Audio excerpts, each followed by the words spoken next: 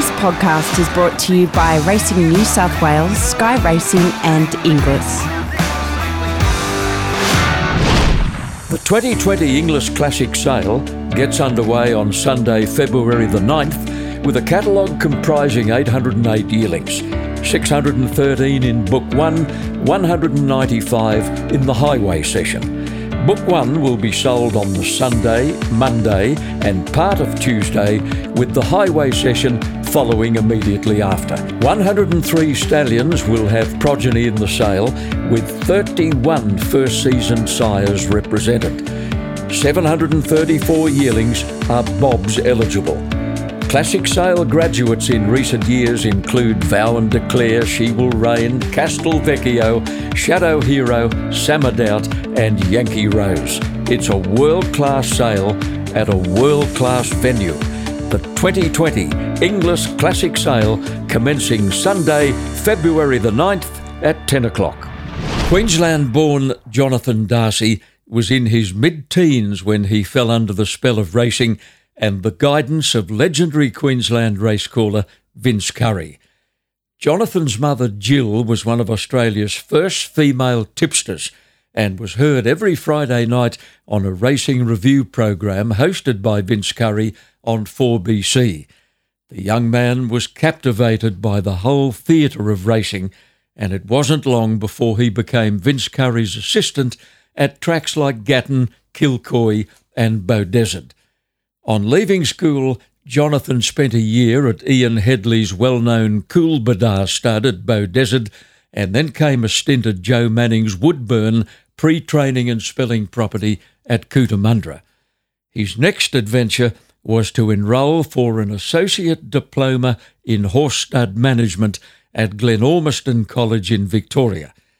Jonathan was required to spend the last 6 weeks of that course engaged in an equine business of his own choice. His mother Jill just happened to run into John Inglis at a major Brisbane race meeting, and arrangements were made for young Jonathan Darcy to spend that 6 weeks with William Inglis and Son at historic Newmarket. That fateful experience took place in the spring of 1986, and 33 years on, Jonathan Darcy is still there. He's worn many hats in more than 3 decades, including a long stint as a member of the board of directors. Today, he's General Manager of Bloodstock Operations and International Development, and he's a very busy man as the 2020 Classic Yearling Sale approaches. Jonathan joins us on the podcast. Morning, Jonathan, and thanks for your time. Oh, John, thank you for that lovely introduction. And it does take me back. There were some great days spent in all those different activities. Certainly going back to the days of running around the tracks and getting the prices for Vince, and the time spent at Ian Headley's property at Coolbadah. It was a great learning experience because there were so many different aspects to raising horses there. And then, a very professional outfit, Joe Manning and Woodburn, where we used to spell Tommy Smith's horses and breed horses for people like Peter Gallagher. And yeah, I remember John, one time Theo Green sent a couple of staff down with a horse for the Blue Diamond. Anyway, the horse went and won the Blue Diamond. The boys had said, "Oh, look, we've got one better at home, so you should load up for the Golden Slipper." Yeah. Anyway, so I had my meagre weekly wage on him, and I was at Young Races one day and Inspired came out and won the Golden Slipper. So the tip was pretty good from the Theo Green stable that day. That was 1984. It was indeed.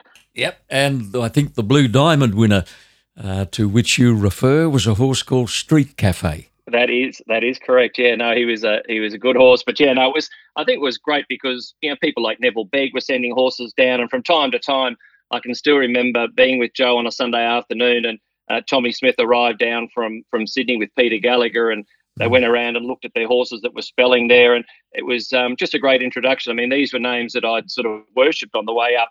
Growing up, I used to have photos of my favourite horses on the walls of my bedroom at home, and to meet someone like Mr. Smith or Mr. Begg and these people, it was great for a young man at that stage.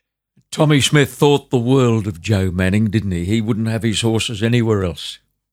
No, and I think that was shared by Joe as well.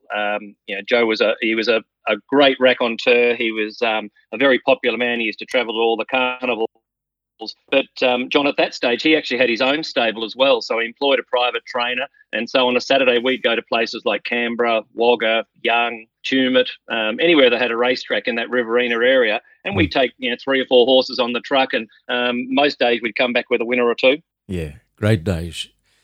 Great days so long ago. Indeed, but no, look, obviously, that Riverina area was such a great nursery for a lot of horses in that day and age. I mean, it's changed now, but even when I started looking at horses with the Inglis organisation, you go down there and people like Jim Lenihan and his brother and a lot of studs. Obviously, Coringle's still down there, but that Riverina area, it was great to spend a year down there. And obviously, Transmedia was up and running at that stage just down the road. So I got to meet, some very good people through that association as well. Well, Jonathan, as I mentioned, today you are General Manager of Bloodstock Operations and International Development, and that role requires you to wear several different hats.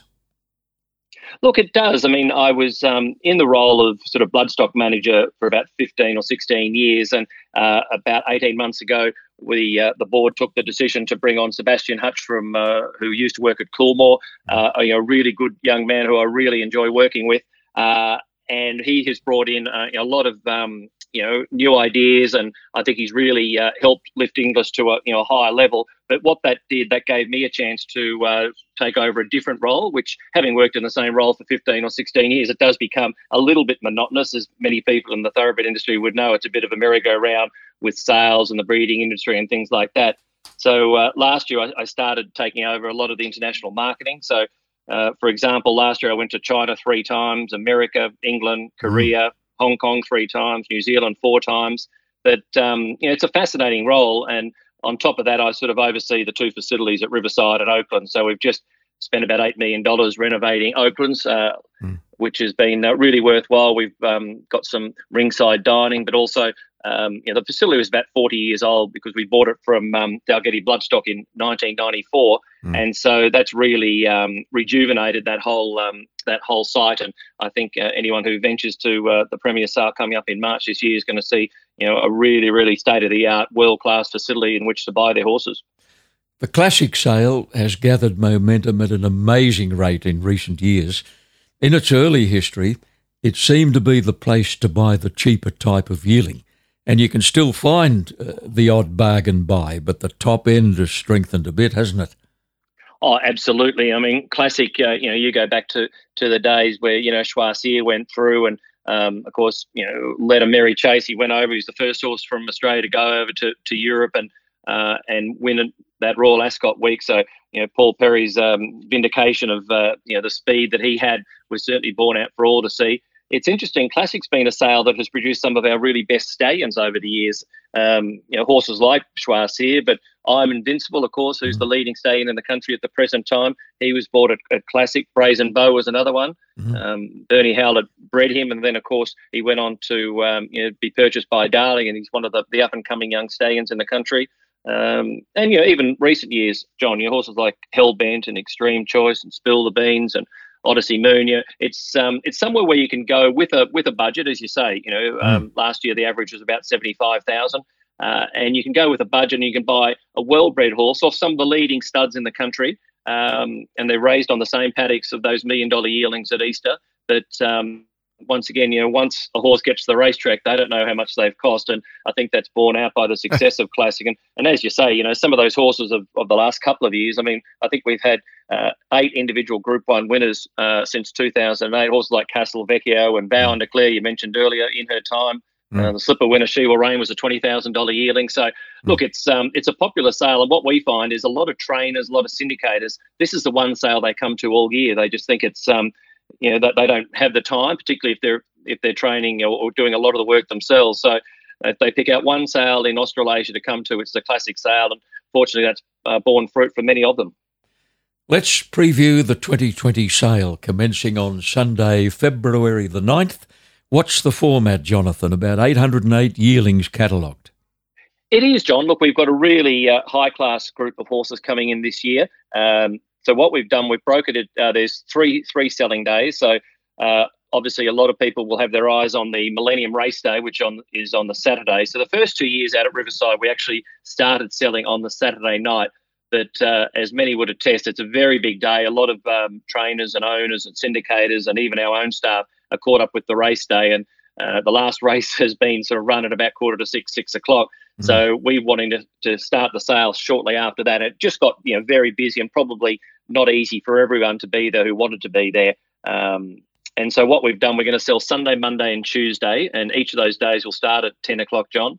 And each day we'll see about 270 horses sold.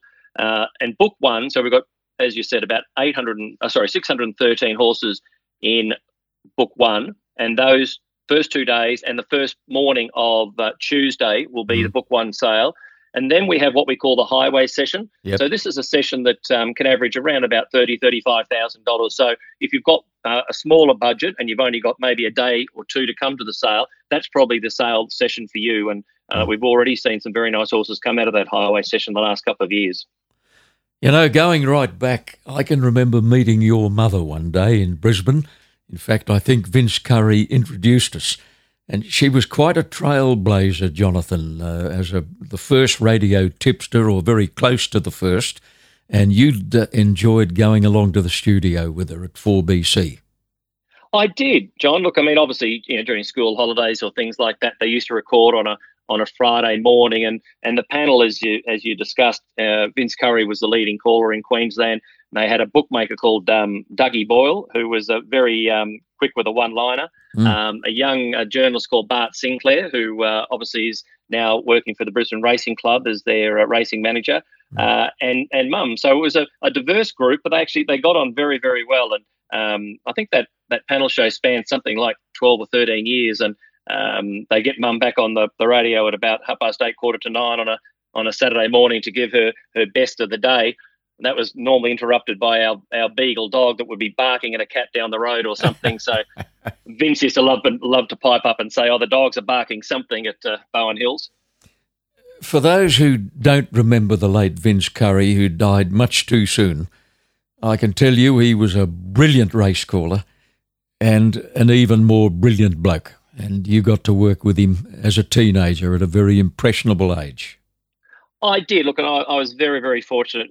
Vince took me under his wing, and we'd go out to country meetings. And back in those days, of course, the level of communication on tracks is nowhere near what it is today. There were certainly no mobile phones, and so for the updates on the prices, Vince would be up in the broadcast box. Sometimes, as you would recall, John, sometimes 60, 70 metres up the stairs. In the grandstand, and I'd be down in the betting ring, and you'd have the opening market, and then you'd sort of see what firmed, and then you'd run up 5 minutes before the race and say, well, this is what they're backing. So Vince would relay that to the thousands of punters off course in the TABs, and they'd have their bets.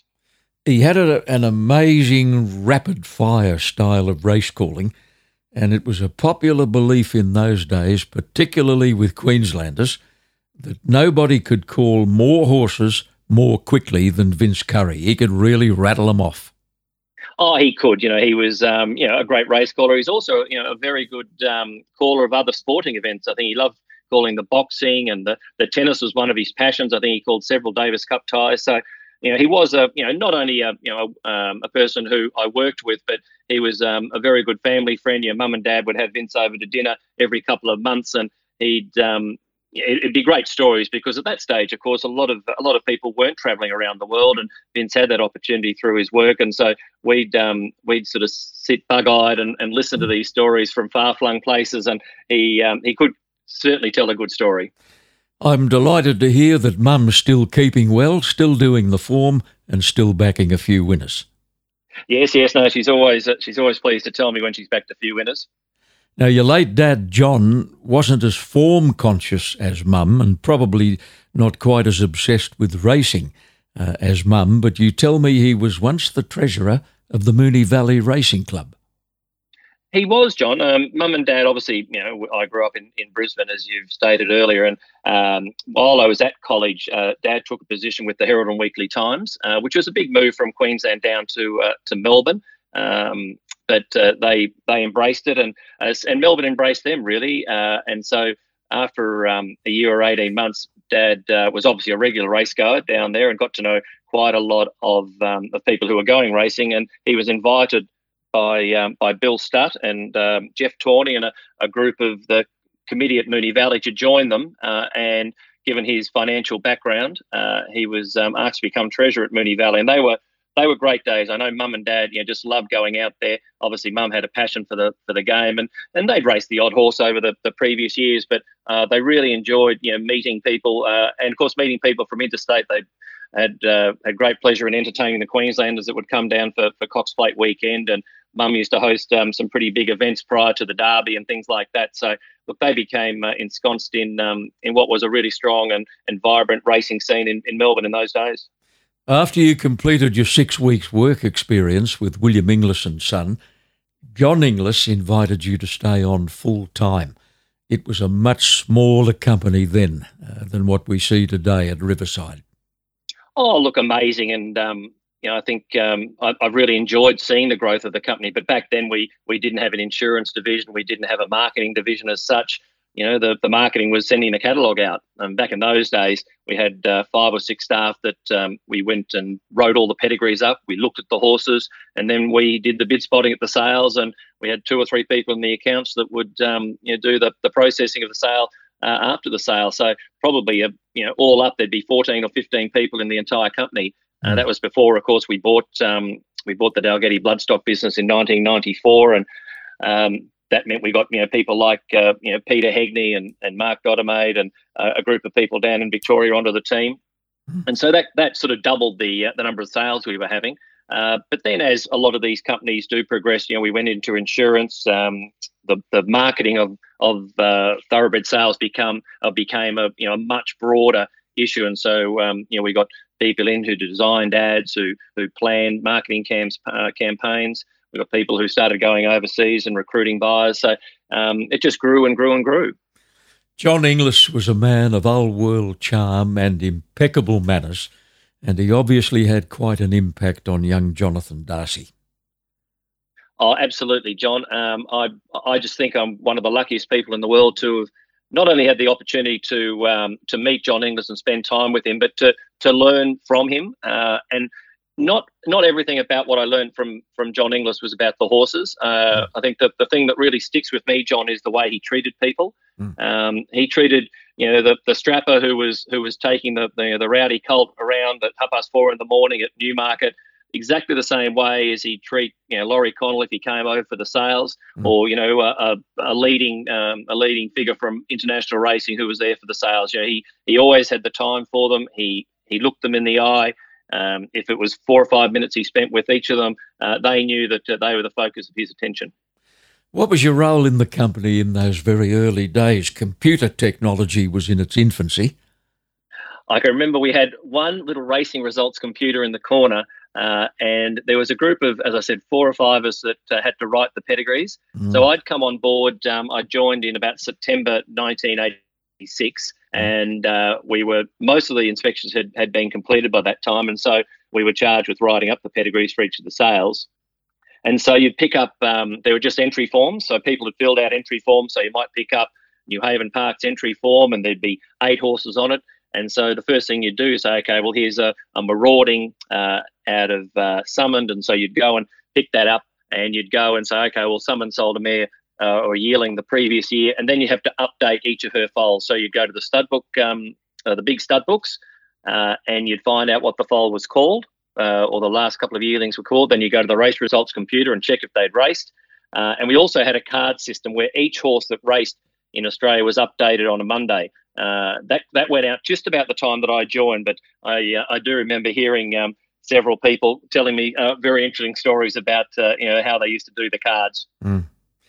Inglis has always placed great importance on the annual tour of the studs, when yearlings which have been entered for upcoming sales are inspected, and you were going on those inspections very early in your career.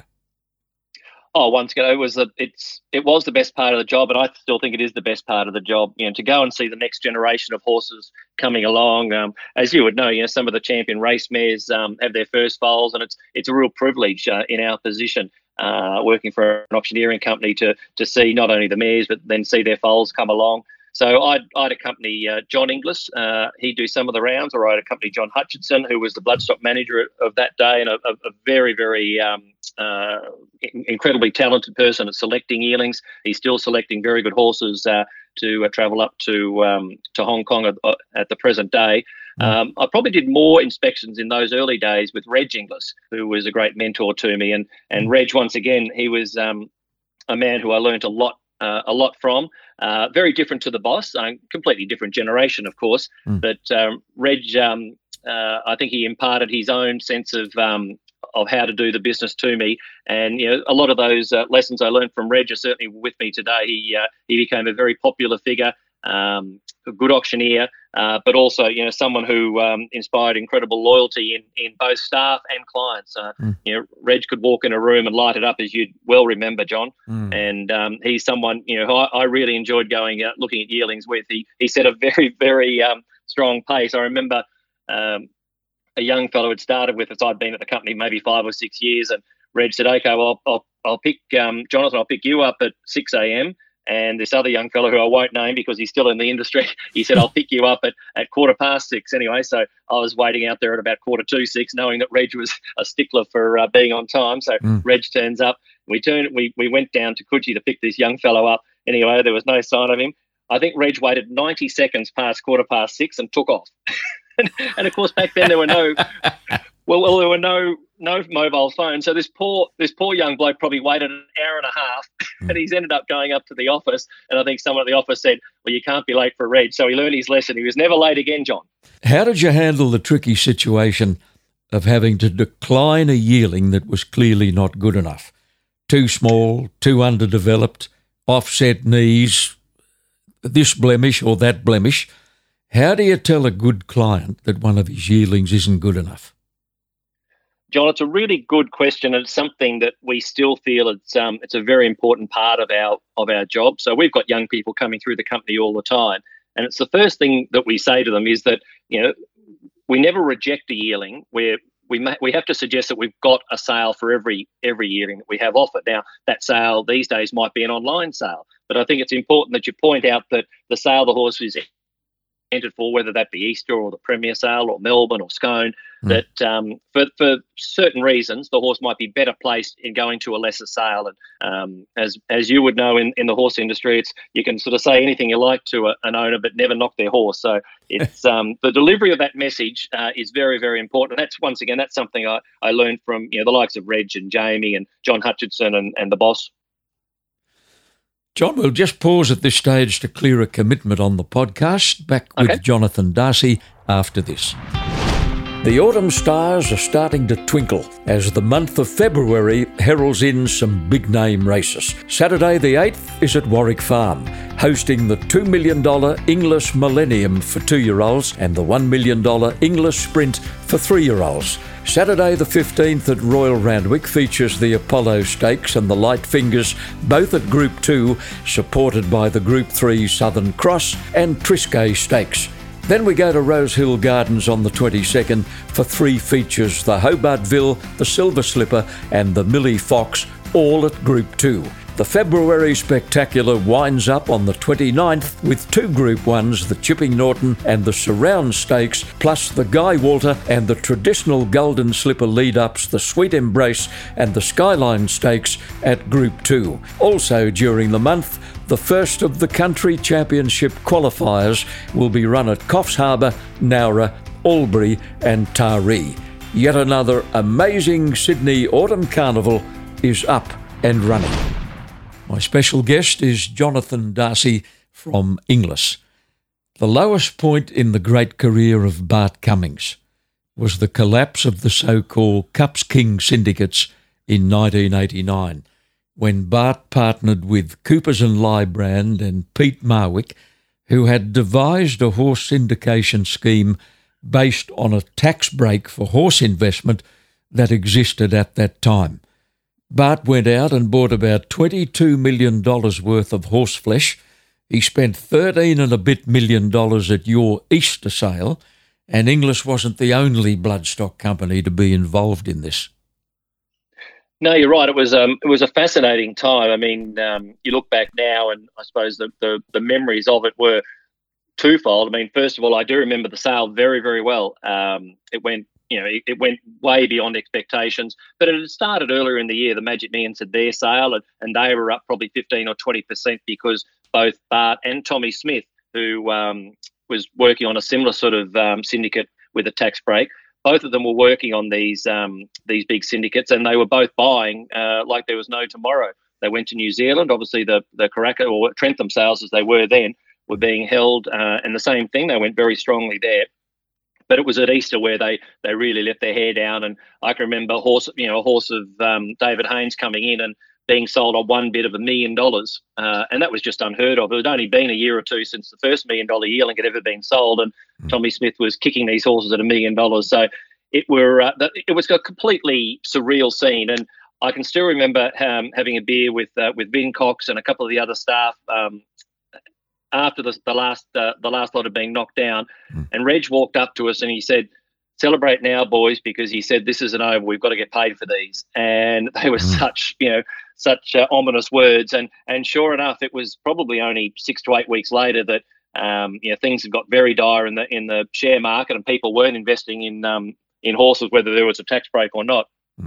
And so, as history played out, I think it was Gay Waterhouse who went over to America and found an investor called John Kluge, you might remember. I do. And he invested in Tulloch Lodge, and he got Tommy out of the trouble that he was in. But Bart couldn't find a saviour, and so all the horses were brought together. So the horses that had been bought in New Zealand, the horses that had been bought at the Gold Coast, and the horses from Inglis, they were all bought together. They were prepared for a sale, and it was called the Night of the Stars, and it was promoted around the world. And we had a really, really international buying bench there. I remember all the European agents came down. It was held in early September.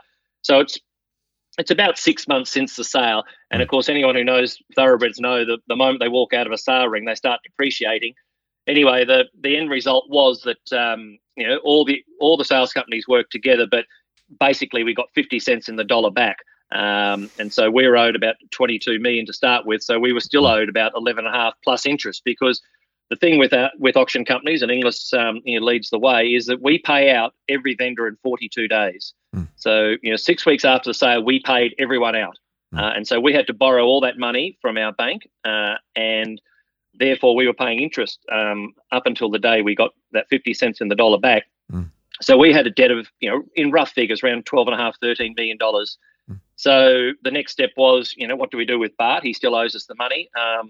And to cut a long story short, the board and Reg and John Inglis were, obviously the main part of the board. They had, there were others on the board such as Arthur and Jamie and Dick Inglis, Reg and Jamie's father. But it was the boss and Reg who really had to take the lead. And I think at that stage Reg was taking the lead, and he said, well, if we can bankrupt Bart. But what's that going to do? We'd be seen as the people who bankrupted the guru of Australian training, and so they decided to support him. They sat down and they worked out a repayment plan that he would pay us a percentage of his earnings over the next 3 years. Once again, because Bart had no money, he couldn't go and buy any yearlings, so there really was not a lot of income. I think we might have got something like $800,000 over the next 3 years, and so after that. We pretty much wrote off the money. And one of the side issues was that the bank that we were with at the time, and this is public knowledge, but the bank that we were with at the time wasn't happy with having to pay out all this money and have a debt of $12-13 million hanging over their head. So they suggested that we find other alternatives, or they'd have to sell Newmarket. And so it was a real turning point in the company, in the company's history. And it was Reg Inglis who went and found ANZ, who are still our bankers today. He sat down with them, and that's what really solidified the company for the next 30 years. Another disaster to occur in your time was the unthinkable botulism outbreak during the 1993 Inglis Easter sale. Now, the alarm was sounded on the morning of Oaks Day, with the Oaks run on Wednesday in that era, when a number of horses became very distressed. Now, the veterinarians quickly established that it was botulism, and they put it down to the presence of dead mice in a batch of loosened chaff, and the panic must have been disturbing. Look, it's probably the worst I've ever felt in my role because you just feel so helpless. At that stage, John, I lived in Young Street, which is obviously bordering our complex at Newmarket, and so I'd been there for 6 or 7 years. And at that stage, I knew a lot of the managers of the farms and the workers on the farm. So it was about 5 o'clock in the morning, and I remember a fellow called Brian Gorman, once again, before phones and things like that, I got a knock on the door, and that, normally I'd get through a few stones on the roof as they walked past to try and wake me up as they were going to work. But this was a bit different. There was a panic knock, and it wasn't just, a tap. It was a real whacking on the door. So I got up, and Brian was almost in tears, and he said, "Das, you've got to come." He said, there are horses dying. And of course, you've just woken up. It was very hard to fathom what he was saying. So I slipped on a pair of shorts and ran down with him to stable 3. And there in one of the rows, there would have been 6 or 7 horses yearlings lying in the rows, still alive, but in obvious distress. And with them, there were these girls and these young men trying to hold their heads down, trying to comfort them. And it was, it was an apocalyptic scene. It really was. And, as I said, just not knowing what to do. I mean, we got straight onto the vets, and the vets were there within sort of 10 minutes. And as you say, their first thought was that it was some sort of food poisoning, and it was found to be botulism fairly quickly when they started testing things. But it was something that then took hold. We lost several horses that morning. Insurance companies had to be spoken to. I mean, some of the horses had already been sold, and they were still on the grounds waiting for transportation back to their new places. So insurance companies had to be rung to allow the horses to be put down, because the vets were saying, look, they're not going to recover from what had started. And it was sort of like a spot fire. You'd be down there, and then suddenly someone would come down, tap you on the shoulder. Look, they've got a sick horse up in barn 1, and Mick Towty would run down and said, look, I've got a horse. I think it's suffering from the same thing. So it was a terrible couple of days. In fact, terrible couple of weeks. I kept a diary, which I've still got, of all the phone conversations, all the verbal conversations I had with everyone, from vets to transport companies to insurance companies to the owners of the horses. But I suppose what really came out of it, John, was that was on so we'd sold 180 horses, 200 horses on the Tuesday, and then Wednesday is Oaks Day, and so most people were unaware of what was happening at Newmarket. They went to the Oaks, but all the breeders were well aware of it. And a lot of them were saying, we've got to stop the sale. We've got to stop the sale. This can't continue. And Red said, we're calling a meeting. And I think it was around 4 o'clock. And he said, everyone's to be up in the office at 4 o'clock. So he gathered all the leading breeders, the vendors, and said, this is the situation. These are your best horses. This is your cash flow for the next 12 months. He said, if we stop the sale now, all these buyers are going to go home. They're going to go interstate or back overseas, and we won't be able to get them back. Not only that, they'll be, these horses will be tainted because people will feel that there's an issue going forward. He said, what we need to do is stand behind our product. He said, the horses that have been sold, those sales are going to be cancelled, and the insurance will have to stand. But more importantly, he said, the horses that are to be offered tonight and tomorrow, being Thursday, said, each of you has to stand behind your product. If something does happen in the future, you have to be prepared to cancel the sale.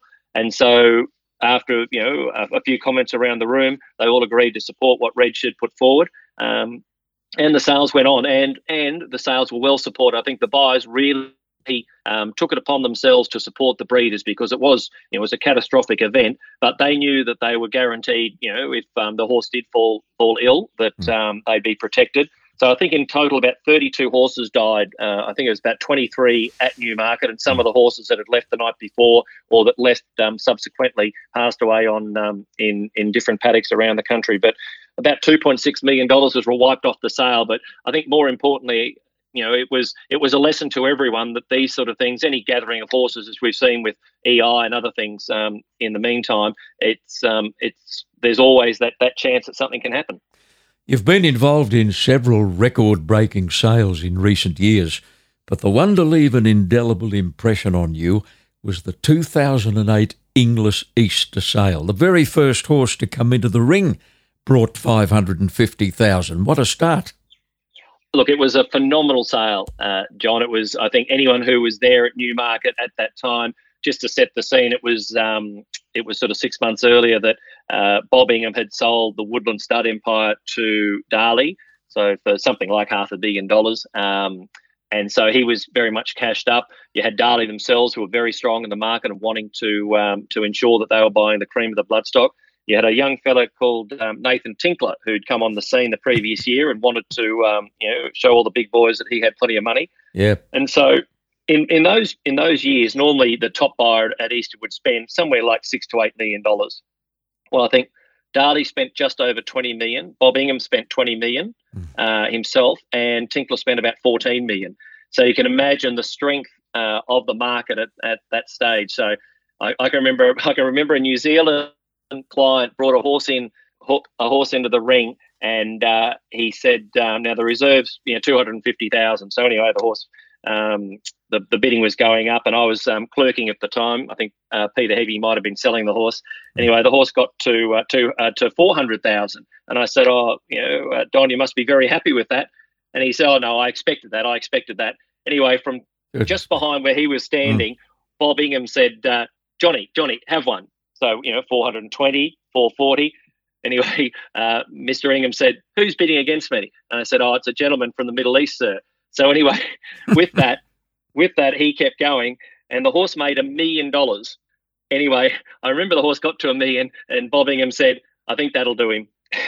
And the horse was knocked down. But the New Zealand vendor, I looked at him, and he couldn't speak. And this is a person who at 400 was telling me that he expected that. At $1 million, he was gobsmacked, and that played out time and time again. And it was just, it was a phenomenal sale. But almost surreal. Almost surreal. It was. Look, it was a lot of fun at the time. But look, auctions can be like that, and auctions can be the other way. And we've had plenty of tough sales over the years, John.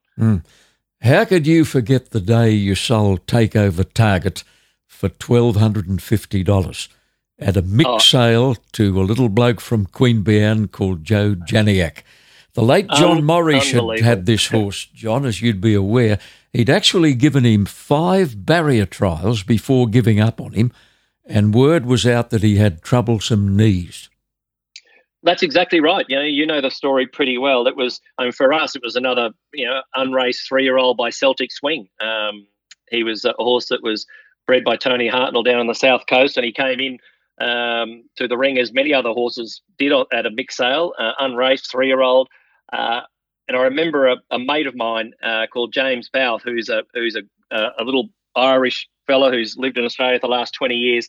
He came up to me after the sale and he said, oh, you cost me that horse. And I said, oh, why is that, Bouthie? Of course, I was selling him and, it was 500, 600, 800. And James Bouth had bid 1,000. Anyway, at $1,000. And I said, don't forget, ladies and gentlemen, this horse has won an official Randwick barrier trial.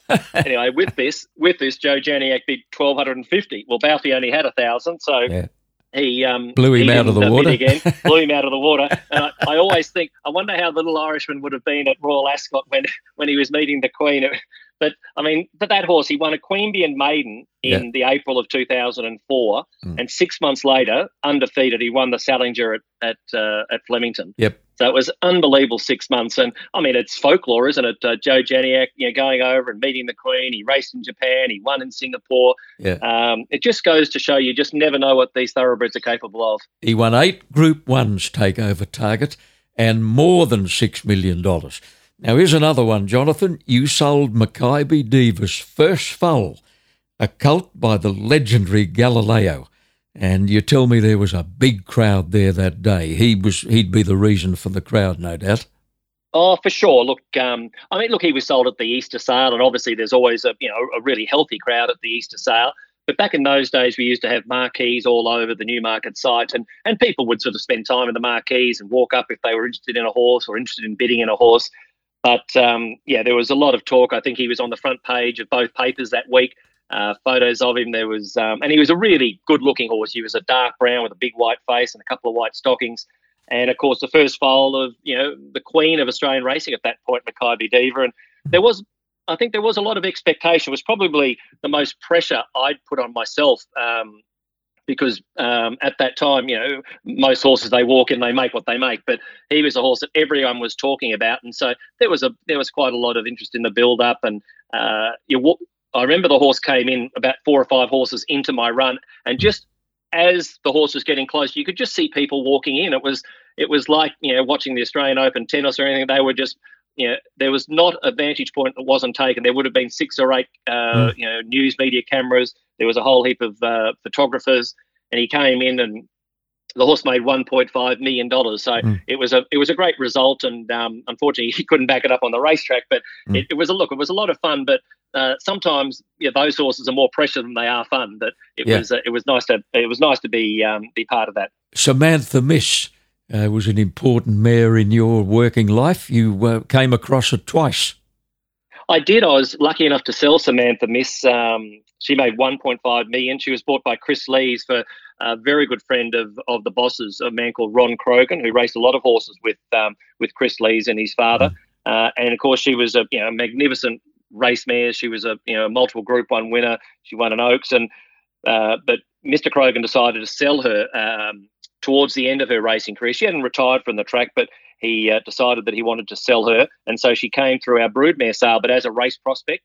Anyway, I was charged with auctioneering her again, and she made $3.85 million. And there was no reserve on her. And I can remember wondering where they were going to stop, because John Singleton was overseas, but he was talking to Duncan Grimley, his racing manager, on the phone, and Duncan just kept bidding. And I can't recall who the underbidder was, but you just felt it was just going to keep on going. I thought this is just never going to stop. We were going up in $100,000 bids, and so that was a lot of fun. And I think once again, captured the imagination. I think by that stage, the Australian Thoroughbred had really arrived on the world stage, and people really respected the fact that this was a top class race mare with a really strong pedigree. So I think not only for her racing potential, but her future broodmare potential, she sold very well. There was a bay colt by Dane Hill out of Piccadilly Circus that you reluctantly had to pass in. You worked hard. There were beads of sweat forming on your brow, but you couldn't get to the reserve. Yes. No, it was actually, I think from memory, it was Peter Hegney who was trying to sell him, and I was beside Peter, and I was trying to get the vendor. I was trying to get the vendor to meet the market, because we did have some bidding on him. Anyway, of course, his name was Fastneck Rock, and he's just been a breed-shaping stallion ever since that day. He was obviously a magnificent galloper on the racetrack, and as a sire and a sire of sires now, he's as I said, he's been one of the immortal horses that I've had anything to do with over the last 30 years. But you could have bought him for $300,000 that day, and I'll tell you what, the return on that $300,000 would have been immeasurable in these days. It's well documented that you made a very bold prediction one day at the 2015 Melbourne Premier Sale, when a certain High Chaparral filly went under the hammer. You liked her, and you said so. Well, you've done your research, John. There's no doubt about that.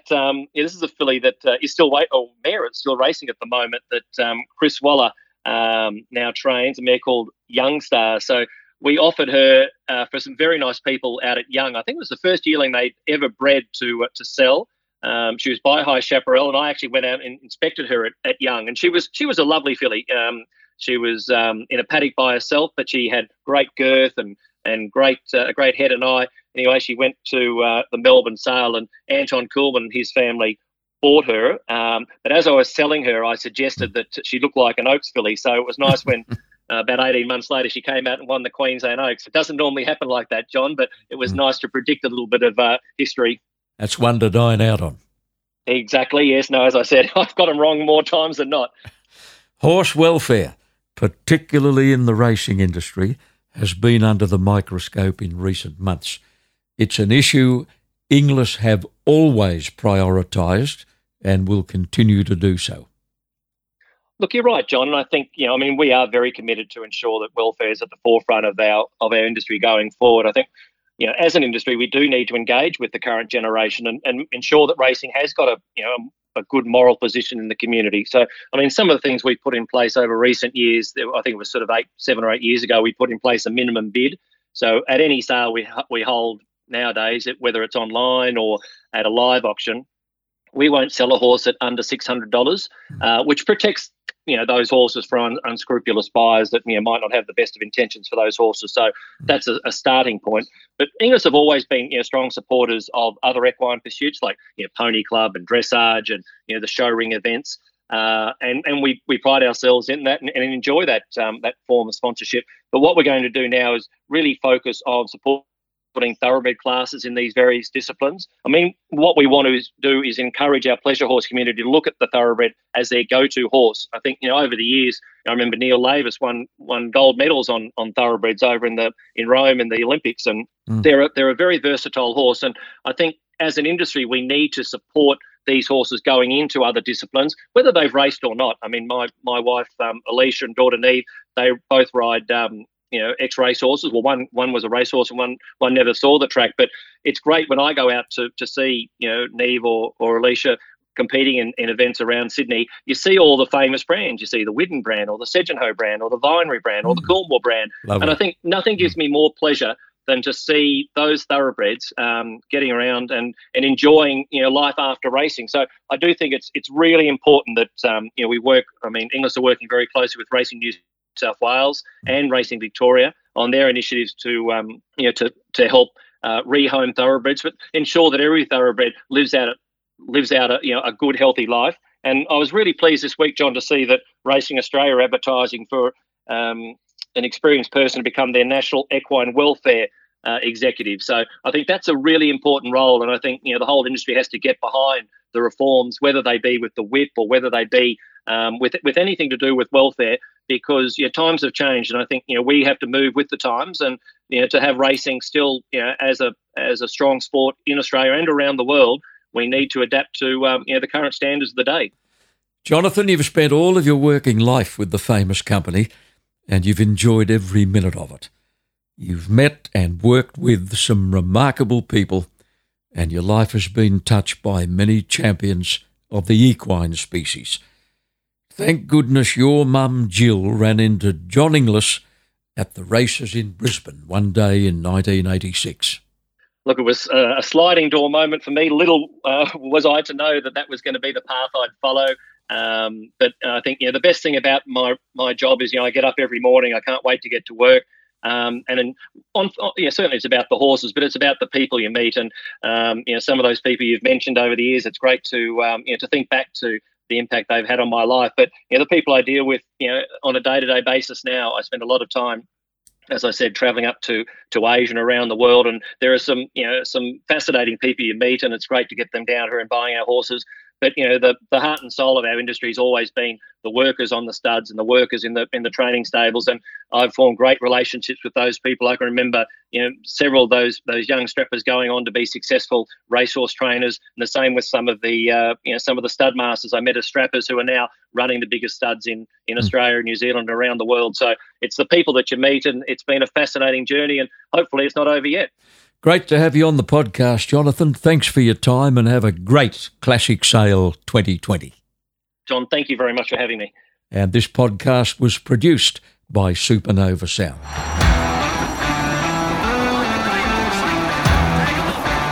This podcast is brought to you by Racing New South Wales, Sky Racing and Inglis.